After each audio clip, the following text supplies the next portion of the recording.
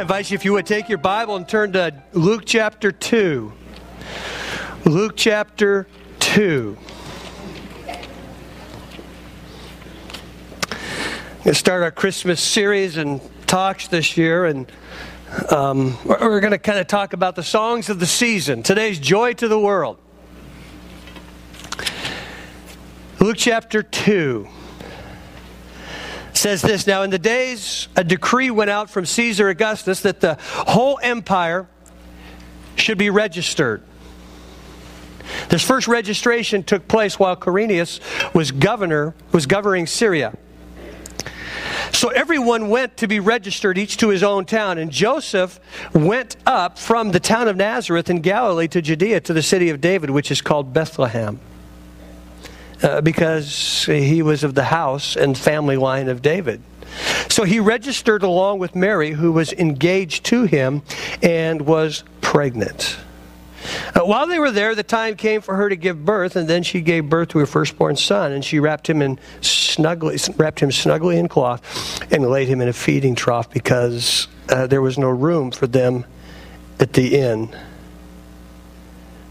That's interesting, snugly. I had the joy of being able to hold a little Aurora Marie this last week, and just that little 8 pounds, 1 ounces was so tight and snugly.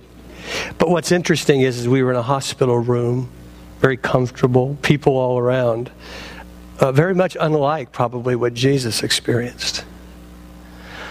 Well, verse 8, in the same region, shepherds were staying out in the fields and keeping watch at night over their flock. Then an angel of the Lord stood before them, and the glory of the Lord shone around them, and they were terrified.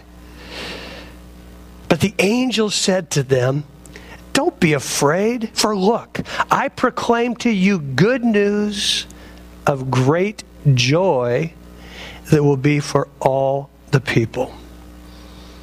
Joy to the world. Why? Well, today a Savior, who is Messiah the Lord, was born for you in the city of David, and this will be a sign for you. You will find a baby wrapped snugly in cloth and lying in a feeding trough. Have you ever considered or thought, what would happen if Jesus wasn't born or didn't come to earth? Have you ever thought about that? See, we often think about Jesus as, well, he's a part of my little life. And obviously he's a part of this little church, this little outpost in Martinez, California. But how often do we really stand back and look and recognize the scope, the awe-inspiring life of what Jesus Christ has done through history? Because it's so easy to have him out of sight, out of mind. We understand that he brought salvation to the world, but sometimes we forget about the total influence. There's a biography by Walt Disney's daughter that she wrote soon after he died, and she tells the story that when she was a little girl, she really didn't, she knew who Walt Disney was, but she didn't know who Walt Disney was. And she went to school one time when she was around 5 or 6, early on, and all of a sudden the kids started saying things to her like, well, your dad's Walt Disney, Mickey Mouse and Pluto and all those animals, the Magic Kingdom, you know that? And she really hadn't been able to put it together. So she went home one day and she said, "Dad, how come you never told me you're Walt Disney?" And I think it's a little bit like that for us. We're so close. We become so familiar. We hear the stories. We kind of live and walk with Jesus that we really forget what he has done. So today I want to do kind of a historical flyby. I want to do kind of a look at Jesus from 30,000 feet. And a lot of the stuff that I'm going to talk about this morning, you can go to history books, you can go to Christian history books, and you can find and get some of the backlog on it. Time doesn't permit me to go through all of it. But I'm just, again, I want to be awed. I want you to be awed. I want us to live in awe of this living Christ who has done so much throughout history, let alone saved the people from their sins, you and me. But the influence of his life. See, John wrote this, the last verse of his gospel in John 21:25. He said, there are so many things Jesus did. if they were all written down, each of them, one by one, I can't imagine a world big enough to hold such a library of books. I mean, imagine if we just took out of history, and even today, if you took everything that had the name of Christ or God on it and extracted it from the universe, there wouldn't be, you know what? You wouldn't have any money in your pocket. You would have very little around you, really. See, we sometimes forget the influence through the centuries of this one man. Who is this man, Jesus? See, we're impressed today. We confuse today celebrity with influence because we think that, well, boy, if Ashton Kutcher, if he's got 5,000 people on Twitter, and if another celebrity says, I want to load up my Facebook, and they have millions of people on their Facebook, and every time they little tweet or twat or twote or whatever they do, we think that's impressive because somebody follows it. I'm going to go use the bathroom before I go on stage. Oh, that's influence. Give me a break. But we have it really confused because Jesus has so many more followers because of the influence of his life. I mean, think about it. Could we find, I don't know that we could find or choose a less likely candidate to change the world than Jesus. God worked this all out so that a couple from Nazareth who would be in Bethlehem at just the right time for Jesus to be born of a virgin in Bethlehem. Why? To fulfill Old Testament prophecies and Old Testament promises.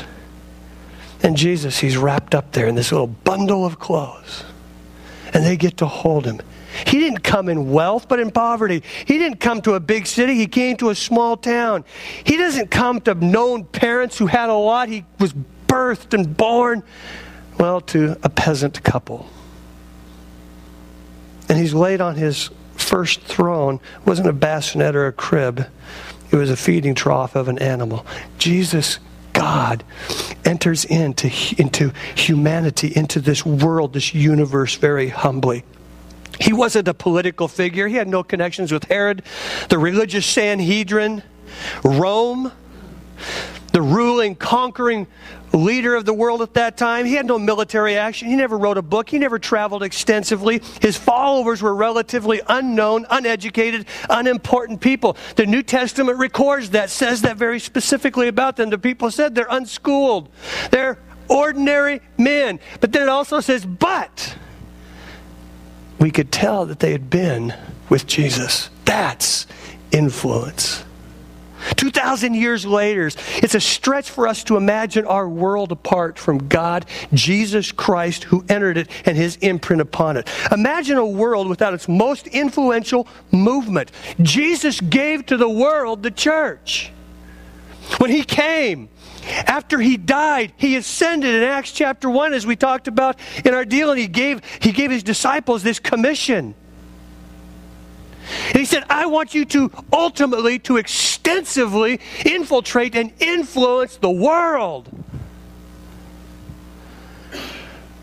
But imagine a world with, if Jesus hadn't come, no church. There'd be no Notre Dame.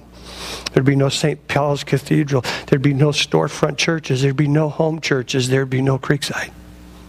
Imagine the people that we wouldn't have. There would have been no Peter, there'd been no Paul, John the Baptist, no Timothy, no Augustine, no Francis of Assisi, no Mother Teresa, no Martin Luther King Jr., no John Wesley, no John Calvin, no Jacobus Arminius, no Christopher Stites. We wouldn't have had anybody. Think about it. All of those people are where they are and known today because of Jesus Christ. I mentioned Walt Disney. Anybody ever been on a ride called It's a Small, Small World? You know that song that after you go through the ride one time, it drives you simply crazy? And then your kids want to go through it again, or maybe some of you do, I know. You go through it again, it gets in your dish, and then you're sitting here this morning and you're thinking, oh great, Pastor, now I'm going to be thinking about that the rest of the time. And it's going to drive me crazy. It's a small, small world, you know how it goes. Where did that idea come from? Where did that idea come from? It's a small, small world. The idea that people of every gender, every nationality, every status could somehow come together and be like a family. Well, consider again the idea of the church. In the ancient world, there were nations and families and ethnic groups and guilds and tribal religion, philosophical schools. But the church was none of these. Paul said it this way about the church. In here there is no Greek or Jew. There's no circumcised or uncircumcised. There's no barbarian. There's no Scythian. There's no slave or free. But Christ is all and in all. Therefore, as God's chosen people, holy and dearly beloved, clothe yourselves with compassion and kindness, humility, gentleness, and patience. Now think with me. Where before Jesus, where before this Jesus was there a movement of the church? Was there a movement that actively sought to include every single human being regardless of nationality, ethnicity, status, wealth, gender, moral background, education, where people could be included and ultimately become transformed? You can't find those in history. Now, I'm not saying that apart from Jesus, these things would have never happened, but He is the one who in His life and a small community, His followers, have begun a vision of humanity as family that He ushered in. Who is this man, Jesus? Well, Jesus changed how we think about history. Most ancient cultures thought of existence in their day as just this cycle that gets repeated over and over and over. The reality is most often this endless repetitions of ups and downs, cycles. Seasons come and go. But guess what? Followers of Jesus Christ, followers of God, Yahweh, begin to see history as a story, that it had movement, that it had purpose, that somewhere God was leading history to a destination. It wasn't just cycles of up and down, que sera, sera, whatever will be, will be. See, Luke tells us about when Jesus was born, and we read it today. He says, in those days, Caesar Augustus issued a decree that a census should be taken for the entire Roman world. This took place while Quirinius was governor of Syria. That's a long way to date something, don't you think?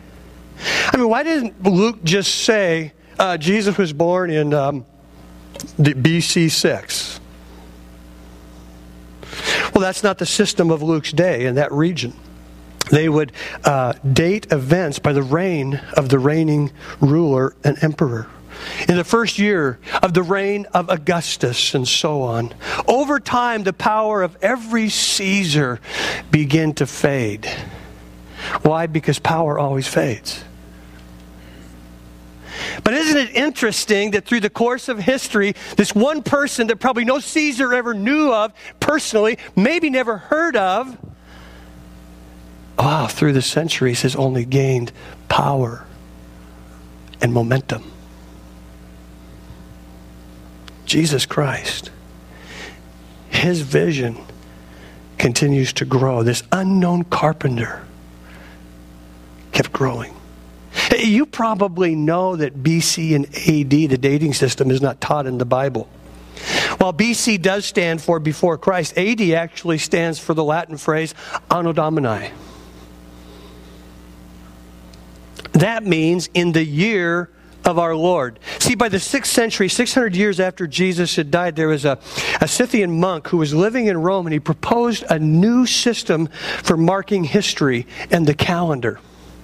His name was Dionysius Exiguus, which in Latin means Dennis the Menace. No. It literally means Dennis the Little or Dennis the Small. And he got that name not because he was short, but because he was such a humble monk. Now, he's best known for creating the Anno Domini era of the calendar, because his suggestion was this, that the calendar be centered on the incarnation of this carpenter by the name of Jesus. This carpenter who turned itinerant preacher, rabbi, never hold an office, never had a book. But let's make him the focal point of the calendar. See, the creation of the calendar then as we know it today, it's not simply a chronological convenience, but it becomes a theological statement of the life of this God who entered the universe, not on accident, not in the course of a random cycle, but a story of a man who becomes a storyteller of what life is all about. It's a critical event as this Jewish rabbi, Jesus Christ, enters into time and space and history. Jesus lived and he died in this little region. And every time any human being anywhere opens up a calendar, unfolds a newspaper, boots up a computer, guess what? There is a sense, and we're reminded that Jesus Christ is in fact the hinge of history. Who is this man, Jesus? Jesus lived and died in this little region. Probably no Caesar heard of his existence, but guess what? Jesus was called King of Kings and Lord of Lords, Revelation 17:14, in the first century by one of his followers, John. You know, by that time, just probably thousands, just not a large following. Definitely not what Ashton Kutcher has on his Twitter. It would have numbered in the thousands, his followers, when that statement was made. It would have been laughable for anyone to make a big deal about that. Maybe for some of you sitting here today, that could even be laughable to see Jesus Christ as Lord of Lords, King of Kings. Because it still is for a lot of the world. Because everybody just sees him still. Well, he's a good teacher.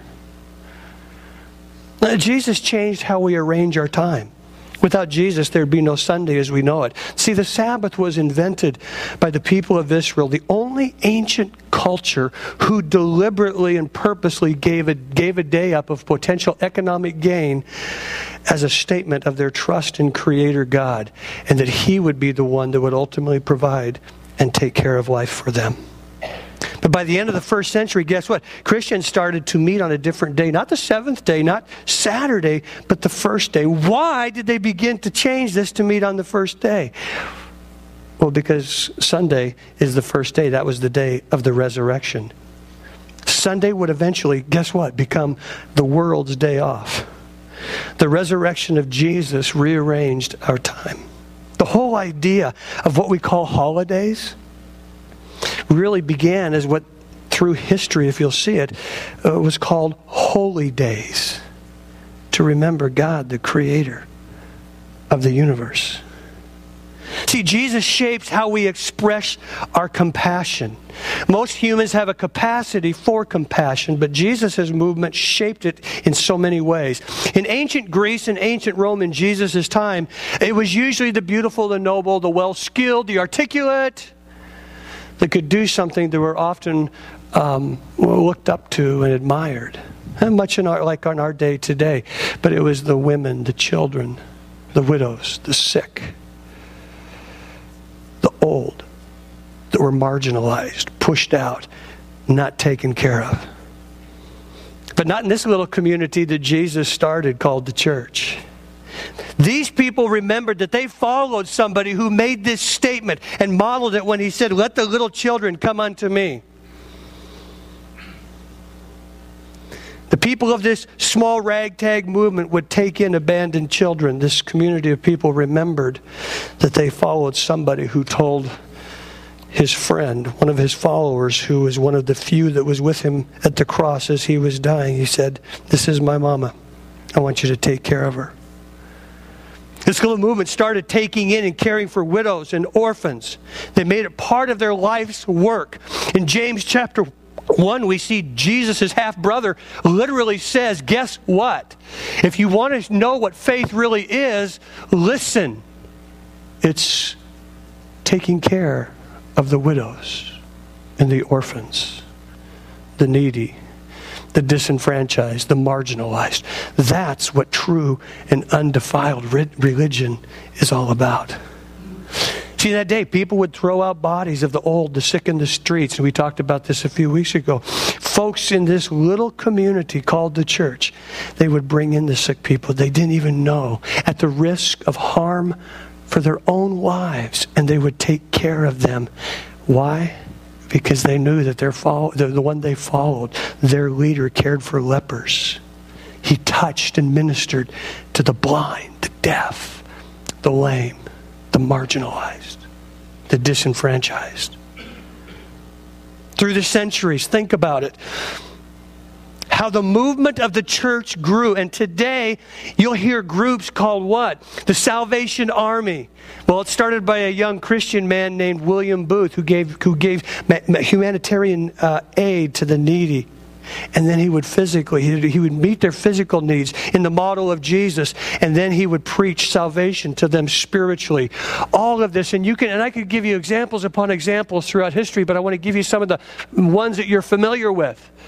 All of this becomes systemic to this little child that we celebrated this season that didn't stay a child. He was not just simply this little baby in a manger in a feeding trough on a Christmas card. He influenced history, not by Twitter, not by Twit, not by Facebook, but by his life. Whenever you say the words World Vision or YMCA, Young Men's Christian Association, whenever you go to a hospital called St. Jude, the Good Samaritan, St. Anthony's, guess what? You are speaking literally of the movement, the systemic, established foundation of the movement of Jesus Christ and the influence of his life through the centuries into today. Now, this is not to say that there would not have been compassionate organizations probably come forth worldwide without Christianity. But very often, those of us who call ourselves Christ followers, we fall short in this area. But many groups that are out there today have originated through the centuries from this little band of followers. Who is this man, Jesus Christ?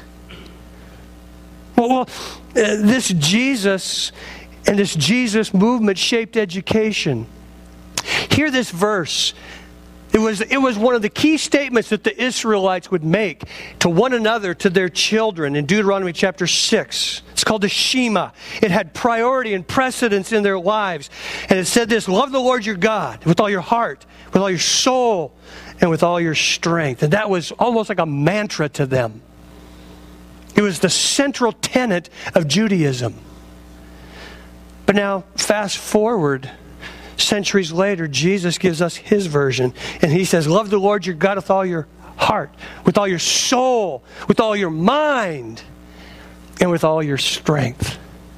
Jesus adds a little bit to it. He talks about the mind. Why? Jesus was a teacher in essence. He came, he was a Savior, but he was also a teacher. He taught about the kingdom of God. Some of the greatest preservers of pagan classical documents were followers of Jesus Christ. Before that, there was documents that obviously were kept. But more often than not, there was this thing called pericopes that was passed down.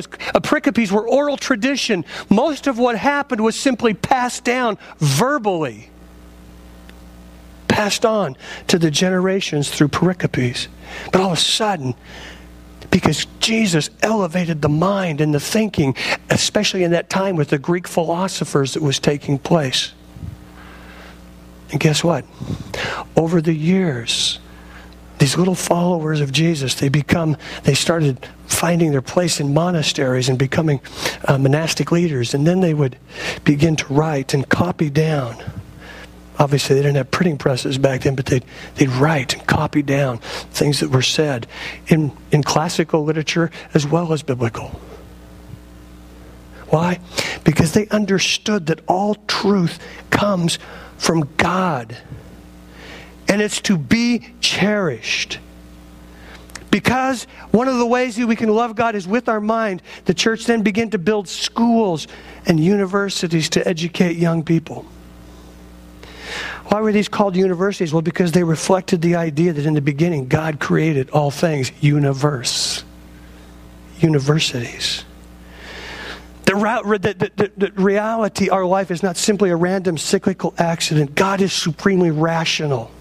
There is a reality that can be studied. We can learn from the sciences, from the universe. A university would study, grow in understanding the universe around them. You want to see how influential Jesus was to the rise of education in our own country. 92% of the first 138 colleges were founded in America, and they were begun by followers of God. This uneducated, itinerant rabbi who never wrote a book, this carpenter named Jesus, who is this man? Jesus and his band of followers changed how we think about human rights, about our personal worth, and about our dignity. Yes, he came to save people because ultimately we're sinners. That is a truth. But the other side of the truth is, the two-sided coin there is we are made in the image of God, and we have value. That's why God sent his only Son to die for us. Not because we're so bad, but because we have such great need, because the truth is we're sinners. But because God loves us, he created us. Well, the purpose of Jesus is that we would begin to look like our Creator. The founding document for our country says this: we hold these truths to be self-evident, that all men are created equal and have been endowed by their Creator with certain rights. We love that, don't we? Where does that come from? Where does that thought come from? Because I don't know about you, but it's not really all that self-evident to a lot of people that they feel that way. See, I believe it came from the idea that all human beings have been made by God in his image. And they're loved by God. They are the target of everything that God does. He doesn't look down on us. He came to us. And we'll talk about this in a couple of weeks. Emmanuel, God with us.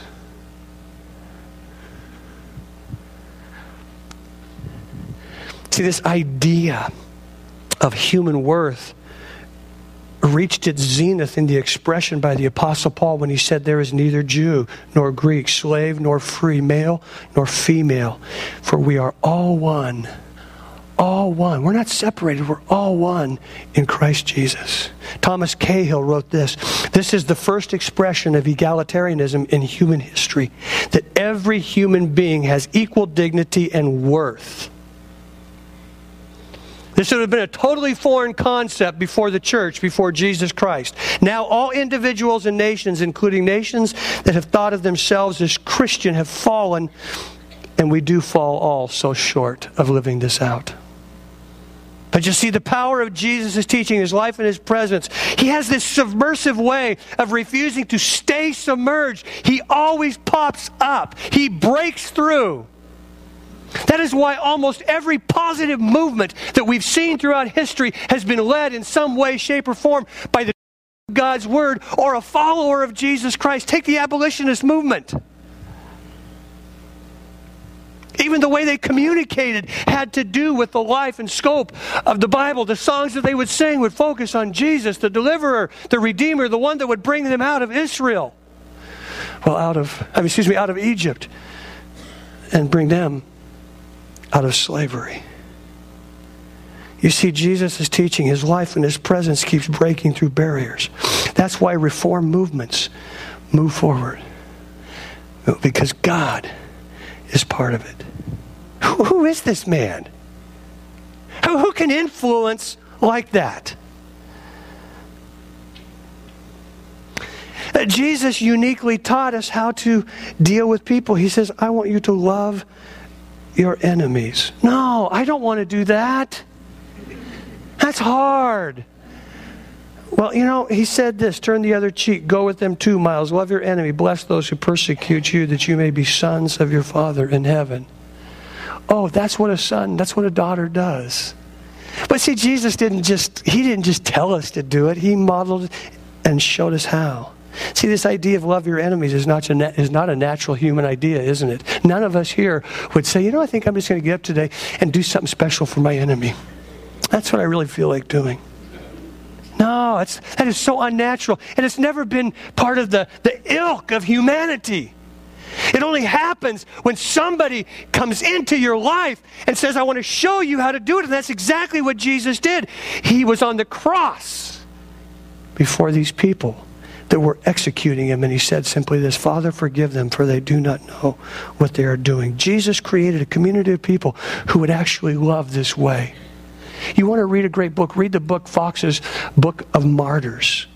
Many of these earlier followers, most of the earlier followers of Jesus lived the message. And they ended up giving their life. They were martyred that first century and then through the centuries because Jesus, they died for their love for Jesus because they saw what he did. Who is this man that people would do that? Who is this man, Jesus? See, he is the hinge of history. He is the King of Kings and the Lord of Lords. And I want to invite the worship team to come out here. He is the Lord of Lords. He's the greatest teacher who ever lived. He sparked the greatest movement that humanity and mankind has ever experienced. He is offering us the greatest gift that we could ever have. He alone grows more present and more powerful with each passing year. He is not forgotten. He is the Son of God. He's the Savior of the world. That's who Jesus is. See, this is all about historical influence of Jesus, but what does it mean? Well, I'll tell you, loved ones, there is a present and future tense reality to his life today. It speaks to us and comes to us today, but into eternity. And my question would simply be, by faith, have you really connected with the person of Jesus Christ?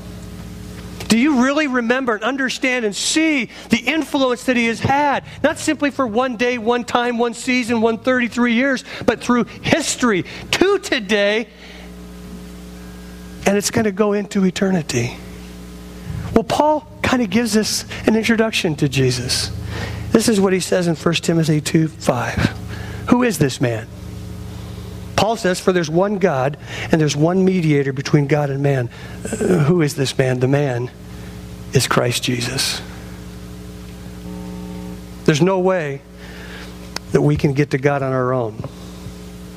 God became man so that he could reconcile us, every man and every woman, to bring us back to God by dealing with the sin problem. And he did this by coming and living among us and then dying on the cross. And all Paul is doing in this verse is simply echoing Jesus, who said, I am the way, the truth, and the life. No man comes to the Father but by me. Listen, loved ones, it's not about morality. It's not about spirituality. It's not about good works. It's not about trying harder. It's about the man, the mediator, Jesus Christ. See, his influence just isn't on history, but it's so much more than we ever think about. But it's what he has accomplished for you, for me, for us in humanity. All of this influence is to point out the fact that at this season and every season beyond it, you and me need Jesus Christ. You don't get to Jesus by working hard and trying to get up to him. This season is about God in the flesh descending to come to us, to take away our sins, to give us his righteousness, to bring us into relationship with the Father. But we have to respond. We respond in humility and in repentance by turning and going another direction. We turn away from this world system that just totally rejects this man Jesus, and we turn to him. Listen, loved ones, this is what joy to the world is all about. There is a universal application. He said it here. It's to bring joy for all the people. But it only happens personally through a personal receiving of that relationship. You don't get it because you just sit here on Sunday. You don't get it because you just read your Bible. You get it because you invite this babe who became a man, who still is fully involved in history today. You get it because you say, I need a Savior. And as good as I am in the image of God, I still need Jesus because I'm still a sinner. And that's why he came. Would you stand with me?